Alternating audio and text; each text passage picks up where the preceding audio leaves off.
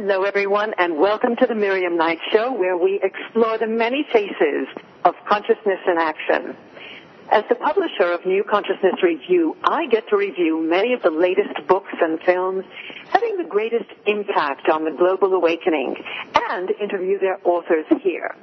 As someone who is passionate about books, I really hit the jackpot with a sumptuous volume from today's guest, Timothy Wyllie. Timothy is a writer and artist who specializes in the study of non-human intelligences. He was born and raised in England, and he was trained as an architect in London, where he also co-founded an international spiritual community. He moved to America in the late 60s, building a house of his own design in the high desert of New Mexico. He's the author of numerous works on non-human intelligence. His first book, Dolphins, ETs, and Angels, was published by Bear & Company in 1984, and it's still in print. It's considered a classic in its field. He also co-authored Ask Your Angels, that became an international bestseller and has been translated into 12 languages. Timothy is the author of the highly acclaimed Rebel Angels series, which is going to be numbering 8 books, I believe. I dare say that all of these books informed Timothy's first fictional work, which is the one we will discuss today. It's called The Helianx Proposition, or The Return of the Rainbow Serpent, a cosmic creation fable, and it's published by Origin Press. Welcome, Timothy. I'm glad we finally connected. Well, thank you, Miriam. That was a wonderful introduction, very, very complete. It's an interesting thing when you say fiction. I'm not quite sure in the kind of area that we deal in. You know, the fact and fiction have a very strange way of kind of moving together. You can sometimes learn more from fiction than you can from fact. And you get down to reality by fact more than you can by fiction. It's a funny one, isn't it? I personally don't think of my Helianx proposition as really kind of fiction, because it came to me in one unbroken stream of writing. It was almost like automatic writing. So, really? You know, my goodness. Now, which part? Because the book has a really fascinating format. You have on the left-hand side of the page quite a complete narrative, and on the right-hand side of the page you have these most elegant, beautiful illustrations, really like illuminated manuscripts. And then you have just a kind of Cliff Notes, sort of an illuminated Cliff Notes version of the stuff on the left-hand side. Now, which bit came to you in this unbroken stream? Well, what came to me in the unbroken stream is what I call the text, which is everything on the right-hand side. And when it came through, because, you know, I was thinking I was at a period in my life when, you know, I was mulling over some sort of serious sort of religious and spiritual issues and thinking about the strange anomaly of the Garden of Eden. Even as a fable, it's a strange one, you know, because we get the action between Adam and Eve, but then we get this strange talking serpent, you know, wherever did that come from, you know? And not only the talking serpent, but something who talked with a certain sense, you know, quite a lot of sense, actually. So my question was, before I went into my meditation, was, well, who was this serpent in the Garden of Eden? Let's have a think about it. And as I said, my hands started moving along, and I started watching it, and, you know, some of the stuff I kind of recognized, and some of the stuff was sort of pulled from my vocabulary or from the little I knew, and it just went on, for, as I say, for about 3 or 4 hours. And this, what turned out to be a kind of an 80-page document came out of this, you know, and I thought, you know, this is very interesting. I don't know what it all means, but why don't I spend the next, as long as it takes time. And I'm an artist by avocation, so I thought I'd illustrate each page. And so I divided the manuscript down, and I took each page out, and I divided it out into the 80 pages of the book. And I then went ahead and illustrated them, and then I invented a special font that I call lizard script. And it took me another 3 or 4 years to do that. So when you say illustrated manuscript, I'm very touched, Miriam. That's exactly the impression I would like to aspire to follow in that tradition. And then, because this whole process took 30 years from conception to the printed version, so the last sort of 8 or 10 years were writing, as you say, on the left-hand side, which is kind of a commentary, almost a Talmudic commentary that I would kind of... I had done all the drawings, I'd done all the writing, so I would kind of meditate on each page, and then this stuff would flow in. And as I say, I can't really call it fiction because I can't call it fact, but it has a sort of, well, what do you think? It has sort of substance to it, doesn't it? It has something to it.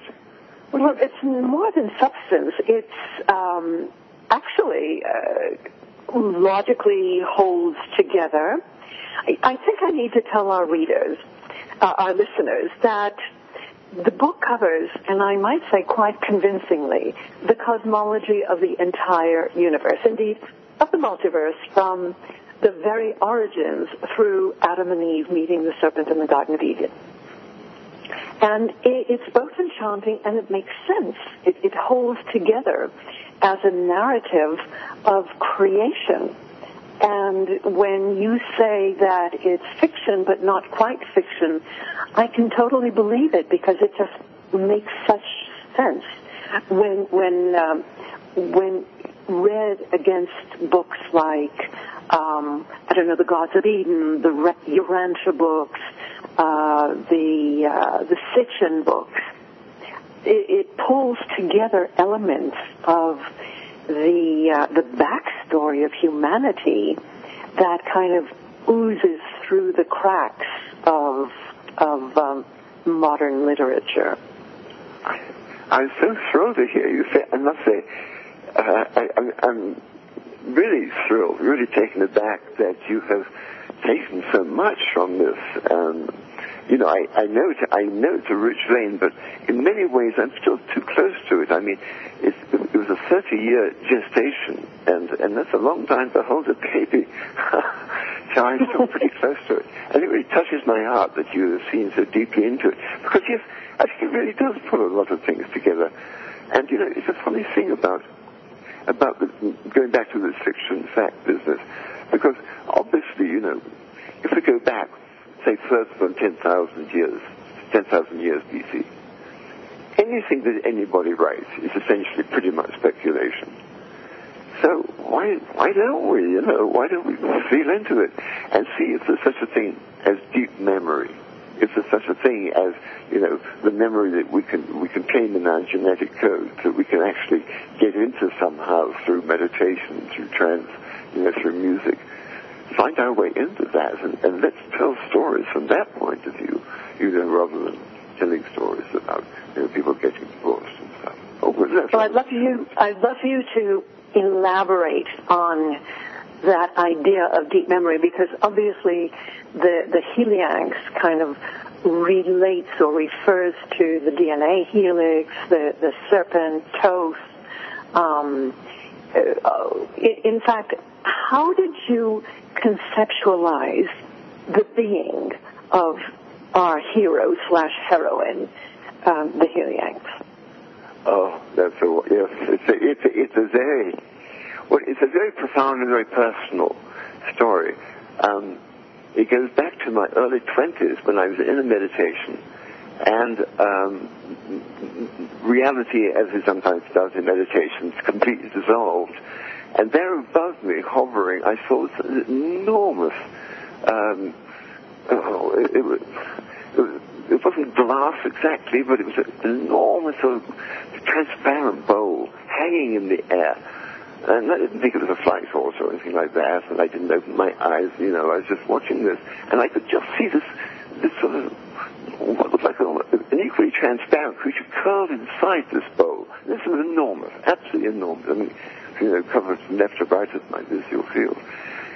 Anyway, and after I came out of my meditation, my goodness, what was that? And I never knew what that was. I had no idea what that was. Many years later, something else happened in the meditation, and the words, the Helianx, was, what it meant not to do. So when I came to write this initial draft of the Wyllie proposition, in a sense, that was almost like a sort of a subconscious or superconscious continuation of that particular process that I've been going through for, well, at that point, sort of 30 years, I suppose. And there were other sort of little otherwise things that popped in. For instance, I was always drawn to snakes. I had a snake once. I'm in the house that I'm in because a snake guided me here. So, I'm a kind of snaky kind of guy. So I had a kind of natural interest in this snake who talked such sense. So I guess that's what really initiated it. So in the sense, for even writing the story was an attempt to discover something about myself, because I'm sure I'm talking to many in your audience, Miriam, and I'm sure to you as well. I felt different all my life from my relatives, my family, from most of my friends, and over the years, I've managed to sort of find there are people, I can talk to and who resonate with me and that I can resonate with, and I've always been curious about that. Is there something wrong with me? I'm not quite kind of fit into the human groove, or is there something else going on? And the Wyllie proposition was probably my first attempt, probably, more subconsciously than consciously, to kind of grapple with this. Was there something in my genes that made me just see the world slightly differently from most of the people around me? I'm 74, which is quite a long time to examine this particular thing. And I've come up with other conclusions as I've grown older. But I guess that was the initial boost. Noé, the heroine, I don't know where that came from. I can only imagine it must have come internally, like the rest of it. It all came flooding in. Noé is almost like Noah, the French form of Noah, because in fact the community of the Wyllie was like an ark preserving them. Yes. I mean, yes, I don't want to give away anything. No, okay. But very good. The basic concept is, of a creature from another universe, another super universe, who arrives here from a world that had, unfortunately, fallen foul of a nearby solar explosion, which had evaporated the water. And these creatures were enormous. I believe something in the region of our miles, about 2 miles long. Enormous creatures, and they lived in the water. So anyway, it's a long, long story from finally getting one of them down on this planet, who had to shrink over millions of years to make herself sort of compatible with the local flora and fauna. And the central idea basically is somewhere in the mitochondria of the cell is the coding that she has placed there. And when we reach a certain stage in our development, as both as individuals and perhaps as societies, that particular coding awakens, and we begin to see things perhaps more broadly, more, the larger picture in the way that perhaps Noé once did see the picture. Mm-hmm. Well, that certainly speaks to the notion of the awakening, the shift that's happening on planet Earth today. Consciousness seems to be central to all aspects of the story. Talk to us about group or collective consciousness versus the process of individuation. Yes, that's a very interesting one. Yes, I mean, within the sort of Noé metaphor, she came from basically a collective consciousness. But the collective consciousness also has its problems, because it tends to become, rather sort of dependent.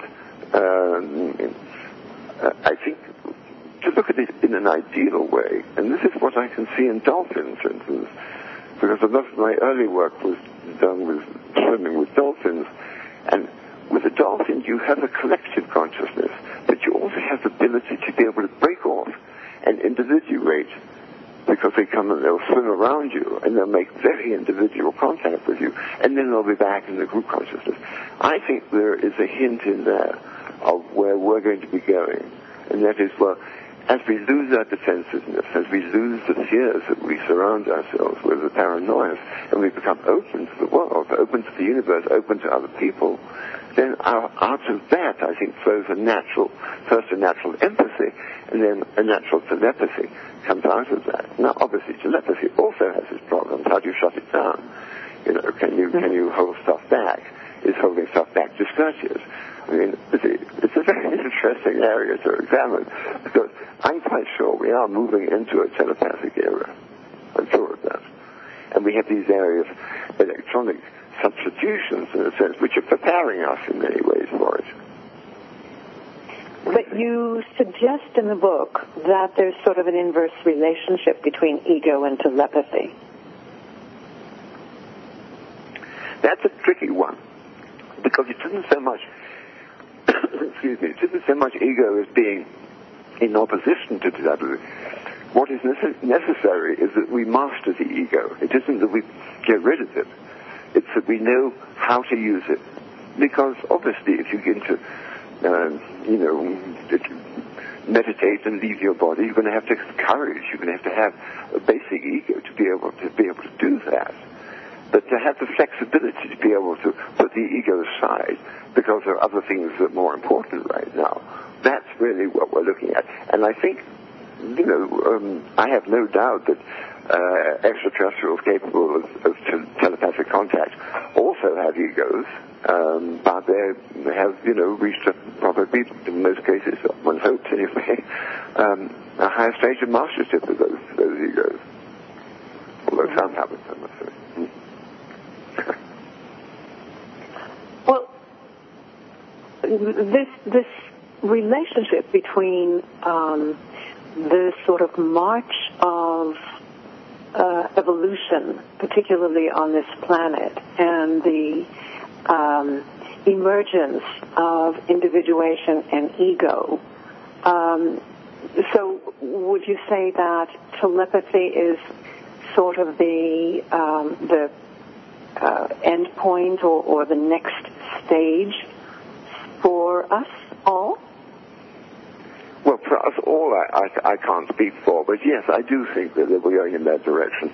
I think if I look back over the course of my life, having kind of moved in this realm for some time, I can kind of see that there is a definite line between putting oneself in situations where one has to experience the ego in order to understand it. We can't suppress the ego. The ego has to be let out. And then, of course, we experience it. We say, well, is this something we want to indulge in or not? I think that's the direction we're going in. It's just that right now we're really caught in a sort of a third chakra, power ego state.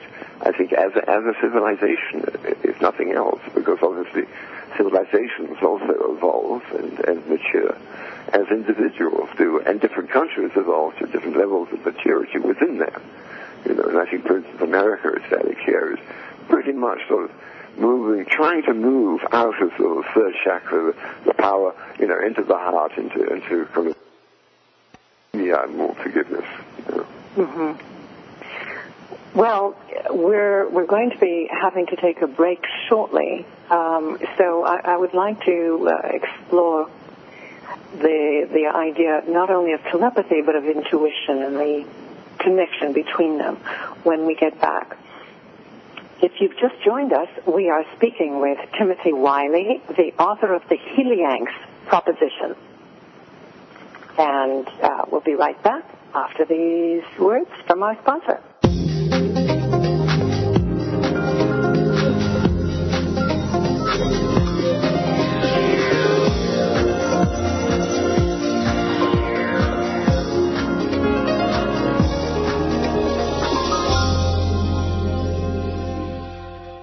Miriam Knight is the founder and publisher of New Consciousness Review, a digital magazine and website at ncreview.com. For 15 years, Miriam's Beat has been covering the thinkers, books, and films inspiring conscious evolution towards greater health, happiness, empowerment, compassion, and connection.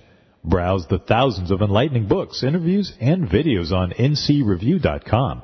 You can connect with Miriam on Facebook or through the website. That's ncreview.com.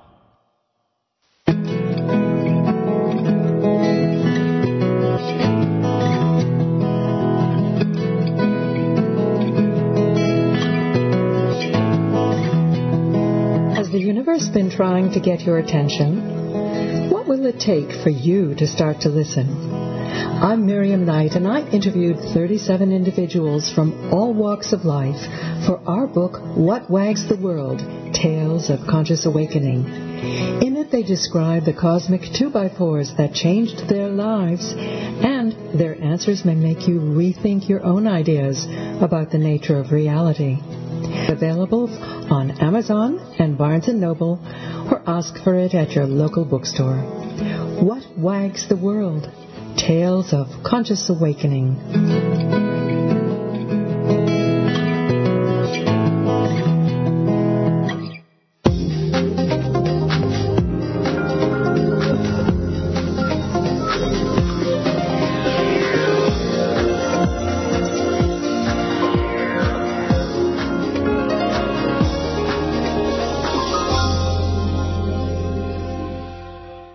And we're back speaking with Timothy Wyllie about his book, The Heliangst Proposition.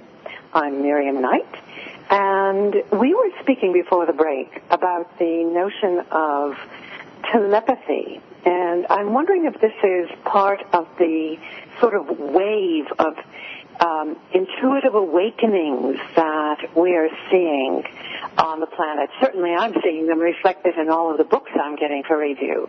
What do you think, Timothy? Well, yes, of course, I think it is. I mean, there's so many things coming together at the same time.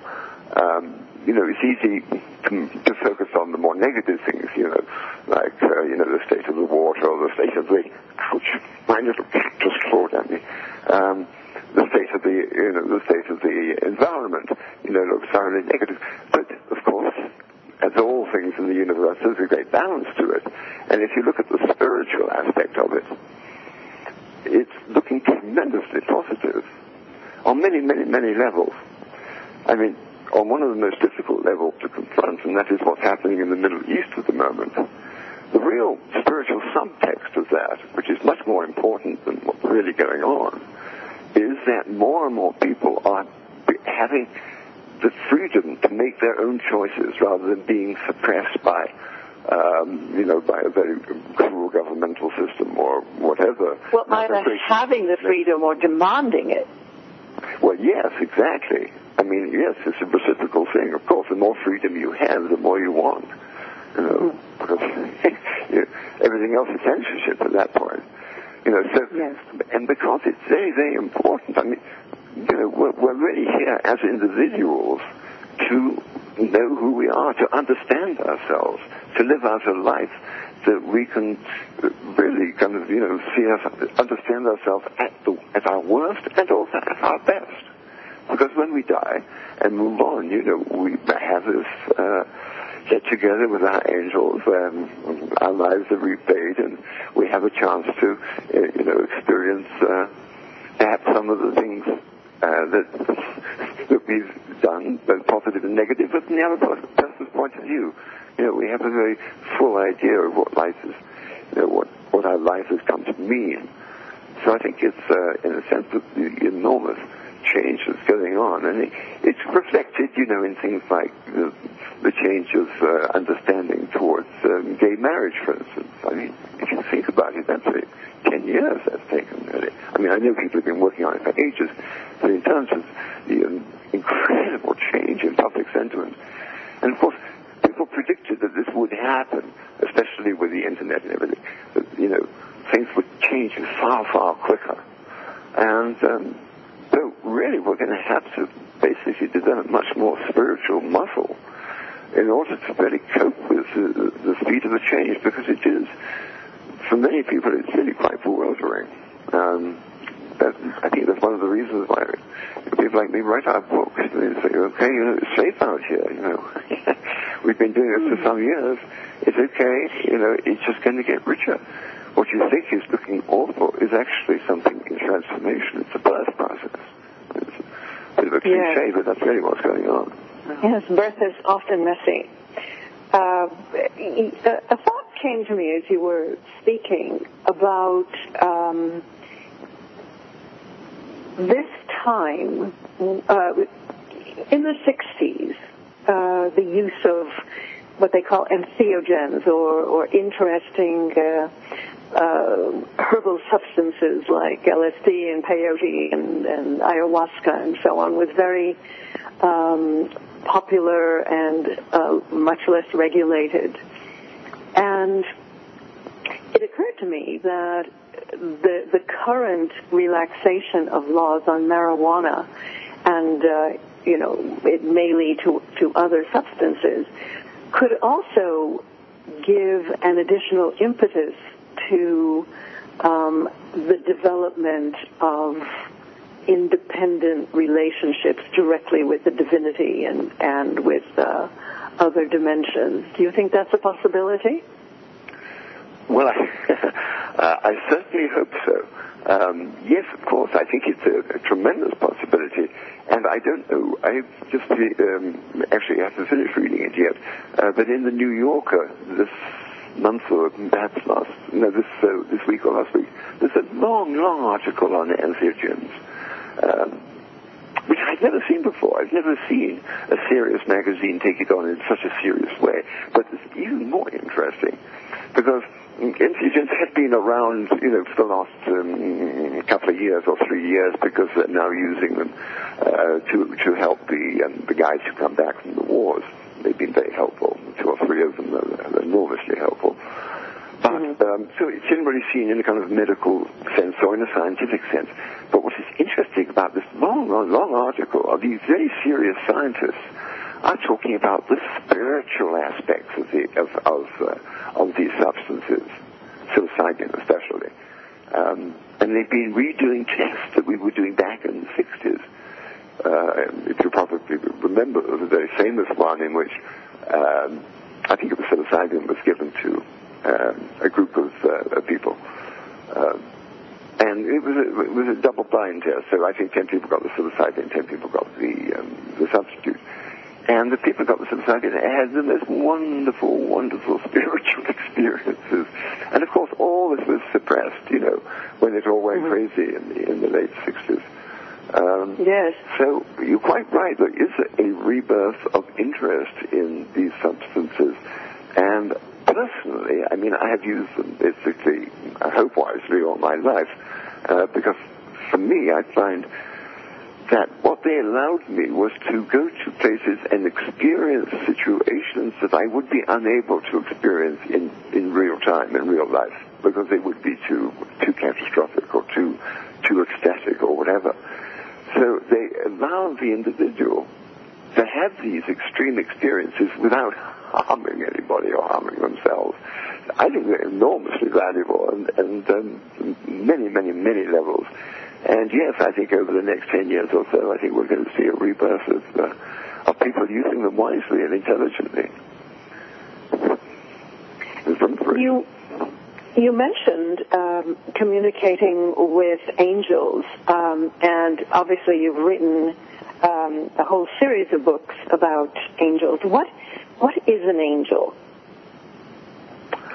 An angel is, let me first give the groundwork for where the angels exist.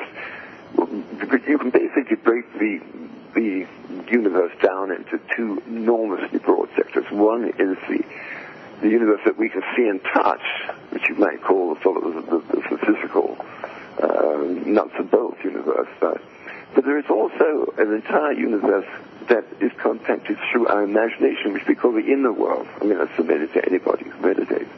So there's the inner world.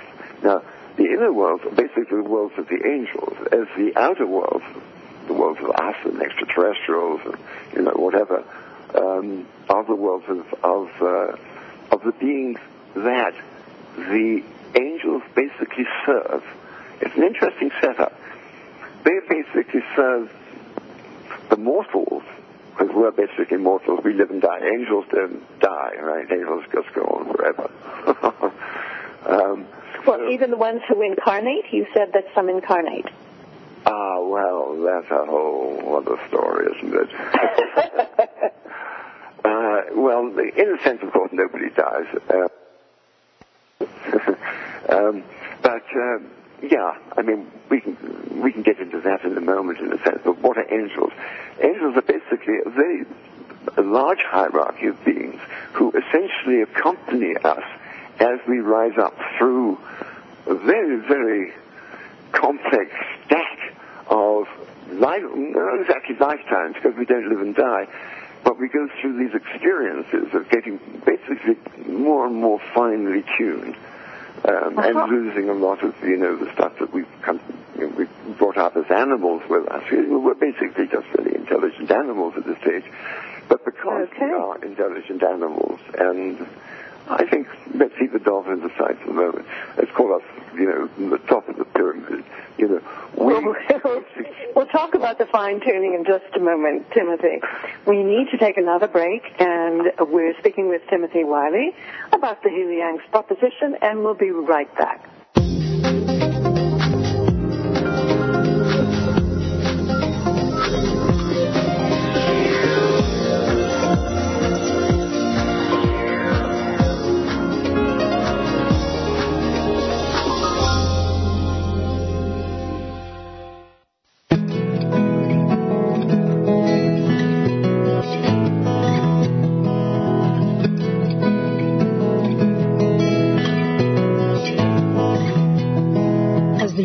Been trying to get your attention? What will it take for you to start to listen? I'm Miriam Knight, and I interviewed 37 individuals from all walks of life for our book, What Wags the World? Tales of Conscious Awakening. In it, they describe the cosmic 2x4s that changed their lives, and their answers may make you rethink your own ideas about the nature of reality. Available on Amazon and Barnes & Noble, or ask for it at your local bookstore. What Wags the World? Tales of Conscious Awakening.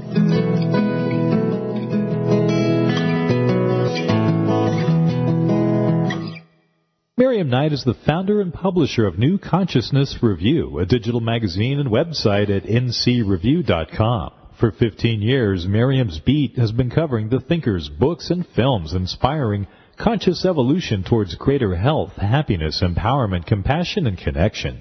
Browse the thousands of enlightening books, interviews, and videos on ncreview.com. You can connect with Miriam on Facebook or through the website. That's ncreview.com.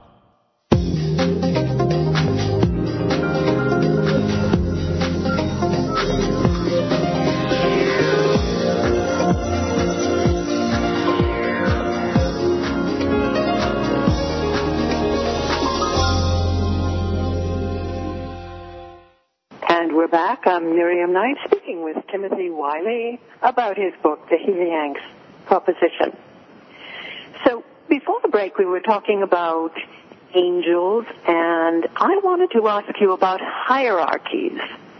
You have something in the book called Ma, the Multiverse Authority, which kind of sets the stage for this whole hierarchy of beings, from humans to angels. Can you go into that a bit, Timothy? Yes.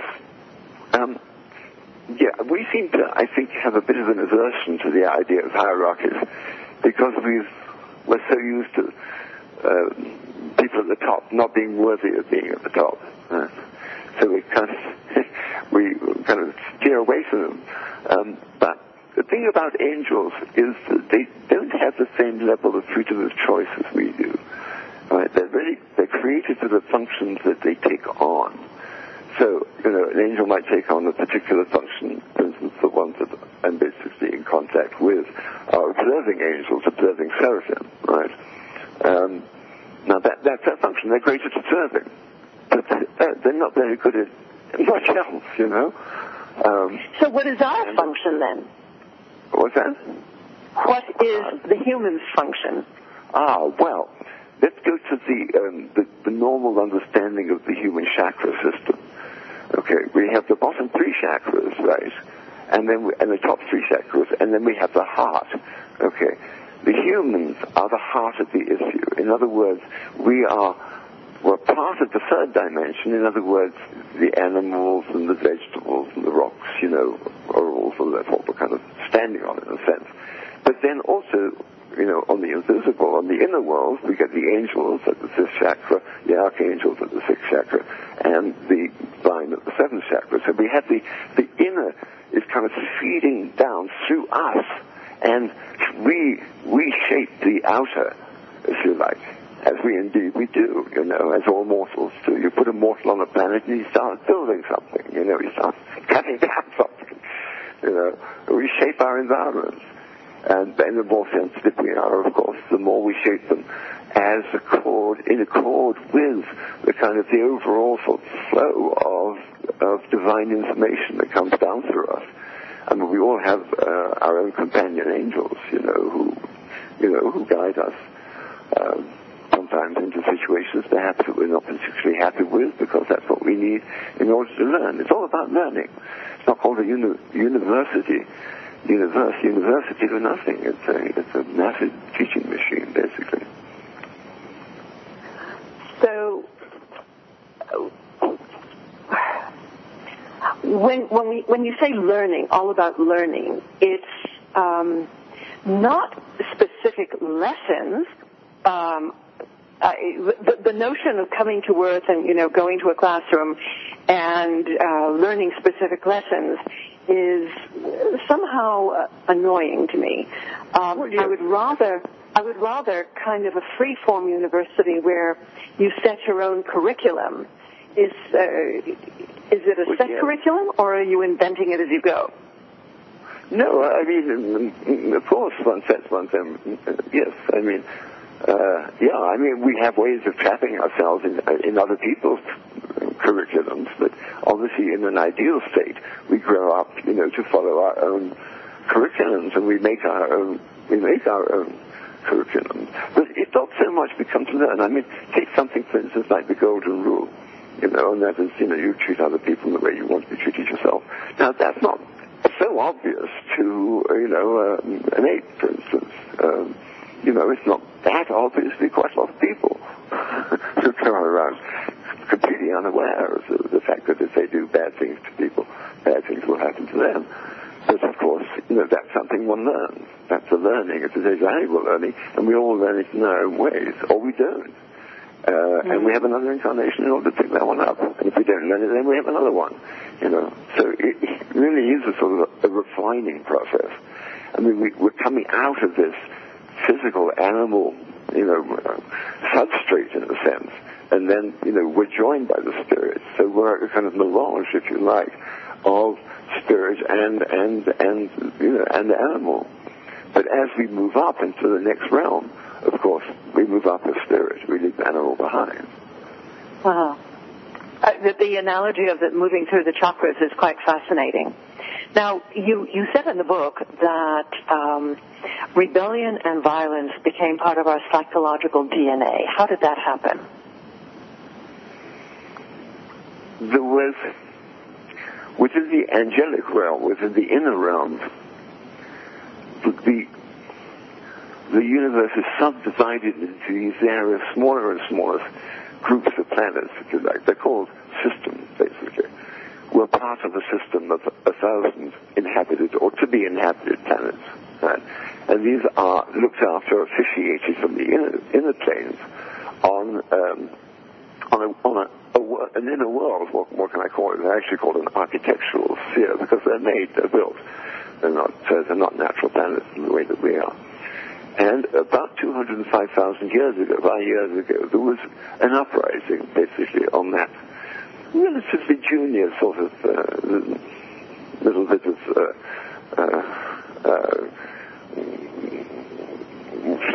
you call the Earth an experimental planet. Well, yes, it is. Every 10th planet, they call it an experimental planet, which means that the life carriers, the people who seed life onto the planet, are allowed to experiment a little bit from what they've learned from the previous 10 planets. So there wasn't, this planet was already, fairly experimental. And there's some things they got a little wrong. For instance, they're fairly apologetic about some of the bugs that kind of got out of hand, that's a sidebar. So in this rebellion, right, the chief angels basically in charge, right, went into rebellion against Ma, against the multiverse administration, basically, and said, hey, we really think people ought to have more freedom, and by the way, we need more freedom as well. We're being held down by blah, blah, blah, blah. It's a familiar kind of complaint that we're seeing a lot of these days. So they went out and they tried to convert everybody in their sort of little local sphere, and they managed to get 37 planets out of the, I think, 620 or 650 planets. They had life intelligence enough to make a choice. Anyway, so the guys who basically look after this planet on the angelic levels all said, hey, yes, okay, we're going to go for it. We're going to go to a rebellion as well. And they did. But unfortunately, the multiverse administration also had a response to that, and they did some things, and they basically isolated this world. They isolated all this particular sector as well, which is why we don't see extraterrestrials coming and going all the time, which is why people are so unaware of the fact that the angels, very much part of life. We've been isolated a couple of 100,000 years, all for a long time, basically. Well, I take it the isolation was not a quarantine if the extraterrestrials were allowed to visit. No, it was a quarantine, and there've been a number of extraterrestrials coming in. Some of them get under the radar. Some of them bully their way in and get thrown out again. Some of them come in very early on to Lemuria, for instance. A lot of them were lifted off. That was a benign visitation. But on the whole, no, extraterrestrials are discouraged from coming here. And that's why we don't see them as much as we might. I mean, when you think... So is this period now, are we in the period now where they're being permitted to come? Yes, that's breaking down. It's been breaking down over the last 40 or 50 years. But as we know, the intelligence service and everything like that have been sitting on it for so long, and discrediting it and everything. But yes, it is. We're in process. Because another of the things that's happening right now is basically coded as rejoining the galactic community. It's the idea of coming back into the family. You see, we were never meant to be isolated. That's not so silly about it. We've always been part of the galactic community. It's just that... So it's all politics. It's all about politics, absolutely. Well, politics and emotional maturity. Because one could query on both sides. One could say, well, no administration likes the rebellion. Okay. You could say, but if you've got a really good, stable administration, how on earth do you get any novelty into it? How do you get change? How do you introduce change into a stable system? And, of course, you've got to create friction. You've got to create rebellion. You've got to create... And this leads to the fact that, of course, that this planet is now becoming enormously special because we haven't had Mummy and Daddy around us all the time telling us what to do and what not to do. We've had to find out for ourselves. And this affords great respect, I'm told, when we move along or when we meet our extraterrestrial friends. It's enormously respected, the fact that we've been able to at least survive for this long without blowing ourselves up or without, Oh, we muddled through. We muddled through, that's exactly it, we did. We are. It may look dark at the moment, but it's just a lot of shimmy-shammy, So who were the gods of the historical religions? They were a subgroup called the Midway creatures. Very interesting. They've been around for about 500,000 years. They were created here on this world. They inhabit a zone We're going to be taking another break, but just finish your thought, Timothy. Yes, they inhabit a zone midway between the earth reality, the sound reality, and the angelic reality. But they're closer to us than the angels. We can't see them, but they're around. So they're still around, the old gods? Oh, yeah. Oh, yes.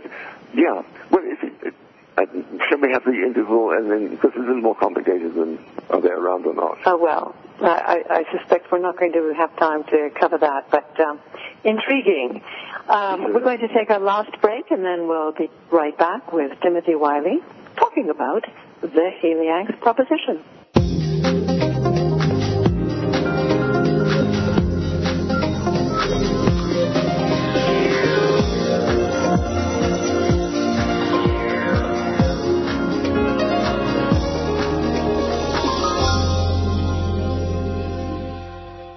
Miriam Knight is the founder and publisher of New Consciousness Review, a digital magazine and website at ncreview.com. For 15 years, Miriam's Beat has been covering the thinkers, books, and films inspiring conscious evolution towards greater health, happiness, empowerment, compassion, and connection. Browse the thousands of enlightening books, interviews, and videos on ncreview.com. You can connect with Miriam on Facebook or through the website. That's ncreview.com.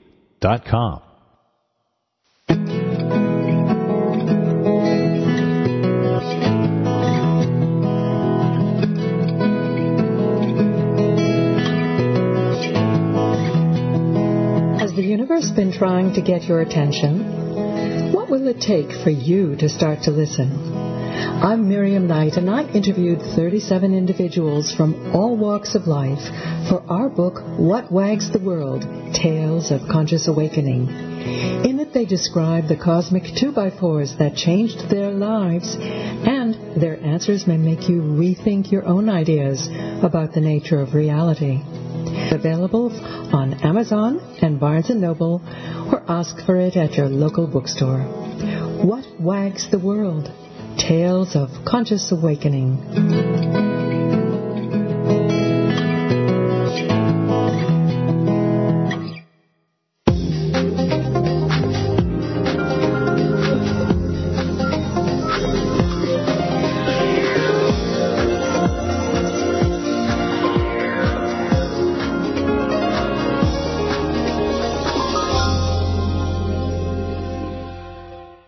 Well, before the break, and I am back with Timothy Wyllie, we were talking about the nature of the gods of the historical religions. And as fascinating a subject as this is, I'm afraid we don't really have time to go into it because of its complexity. But I do commend, Timothy, which of your books would you suggest people read to get a better understanding and perspective of the scope of this? I think probably the third book in my Beta series is called The Return of the Rebel Angels. I chose to do a book every 10 years from the 80s, 90s, and 2000 of charting the impact that the non-human intelligences were having that we weren't seeing, that we weren't noticing, and doing it in a personal way. And that one, The Return of the Rebel Angels, is a kind of summary of that 30-year journey of discovery. That's probably the best one, I would say, to start with. Okay. Very good. And are you writing another book in the series at the moment? Yes. In fact, as you mentioned in the intro, I had this 2-year sort of blitz of writing collaboratively with this Rebel Angel, this discarnate Rebel Angel.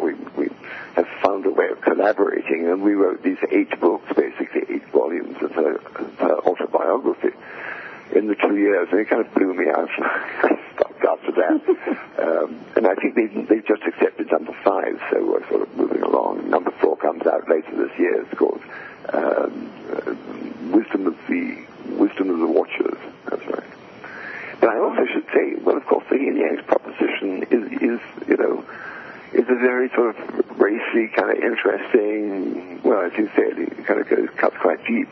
And I would hope that he kind of opens people up a little bit to ideas that they might have of where they come from and who they are, on a more weird. Well, I was going to ask you that, actually, because I think that the book is very seminal. It kind of plants notions in your head, and there are resonances with things you might have heard or read over the years. And it's written, it's actually quite cheeky in many places, particularly the right-hand side of the page. Yes, it's got a sense of humor. I think, if it's not funny, it's probably not true, is the way I look at things. So, you've come a long journey on this. How did you meet your interlocutor, the guide with whom you wrote these books? She first met me when I was about 2 years old, when the bombs were dropping, and I used to leave my little body in fear and horror, and she would comfort me. I didn't know that until I was in my 40s, perhaps. I had a near-death experience in my early 30s, in which I met the angels and was healed from killing me, and met some extraterrestrials, and blah, blah, blah. So I kind of had a whole process of opening over a long, long period. And then in my 40s, I started to be aware of this particular angel, which was different from my own guardian angels. And we started a long period of getting to know each other. When I heard that she was a rebel angel, of course, I got spooked out and scared. And then we had a whole thing of having to trust each other. Would she take me over? And finally, by maybe 10 years ago, we kind of got everything in hand. And we realized we were interested in the same thing. I wanted to try and write a deep understanding of the Lucifer Rebellion, what really happened in there. Right? And she wanted to tell her story. The Lucifer Rebellion, you say? Uh-huh. Yes, that was basically what's called the Lucifer Rebellion, or the War in Heaven, as it's generally recorded. Right. That was what happened 2,000 years ago. Now, she's been on the planet for 500,000 years, so she's seen a lot of what's been going on. She wanted to tell her story in order to redeem herself, in order to understand the mistakes she made. And I said, okay, if you want to do that, why don't you tell my story from your point of view? So I'm having a biography written about me by an angel who's been with me all my life, and in my previous lives too. Very interesting. A lot of people should try it. That's a bit of a turnaround. Very good. Very cheeky of you to demand that. What is the process? Is it like automatic writing, or is it channeling, or what? No, it's like sitting with a friend. It's like sitting with a friend. We don't know where it's going. Do you record it, or do you write it? What? Do you record it or write it? No, I sit at the computer. I sit at the computer, I meditate, I make a little invocation, come in, let's get together. I get a little shiver down my spine, we're together. She'll come up with a concept, she may come up with a sentence, she may come up with a few words, I'll type them down. She'll say, well, maybe that needs a little bit of, do a little research on that or whatever, but basically she lets it go, stream of consciousness, and we go, and then at the end of the book I read it. Was it she who inspired the Helianx proposition? No. Not to my knowledge, anyway. I've never asked her that. That's an interesting question. I don't think so. I was on a different line then. I was looking at something else. I was looking at sort of, time travel and things like that. It was prior to some very deep experiences I had, which were more spiritual than psycho-spiritual, if you like. The Helianx came out of entheogens. I should say that. And I think I was probably doing an entheogen when I wrote it. Well, it's unfortunately the end of our time together. So, Timothy, what is your website? Where do people find out, keep track on your latest book? It's very simple. It's just TimothyWyllie.com. TIMOTHY. Wyllie is WYLLIE. You got it. Right. TimothyWyllie.com. And we've been speaking with Timothy Wyllie about the Helianx proposition. Please join me next week when my guest will be Carol Hannum, who will be talking about the Holon method for self-healing. In the meantime, I invite you to visit New Consciousness Review on ncreview.com And subscribe to our exciting multimedia magazine. The spring issue will be out shortly with a great selection of reviews, columns, articles, and interviews. And I'd love to hear your comments.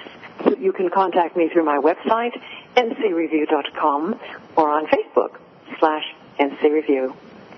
Well, that's our show for today. I want to thank you, Timothy, for joining us. So until next week, I'm Miriam Knight. Be happy, be well, and shine your light in the world.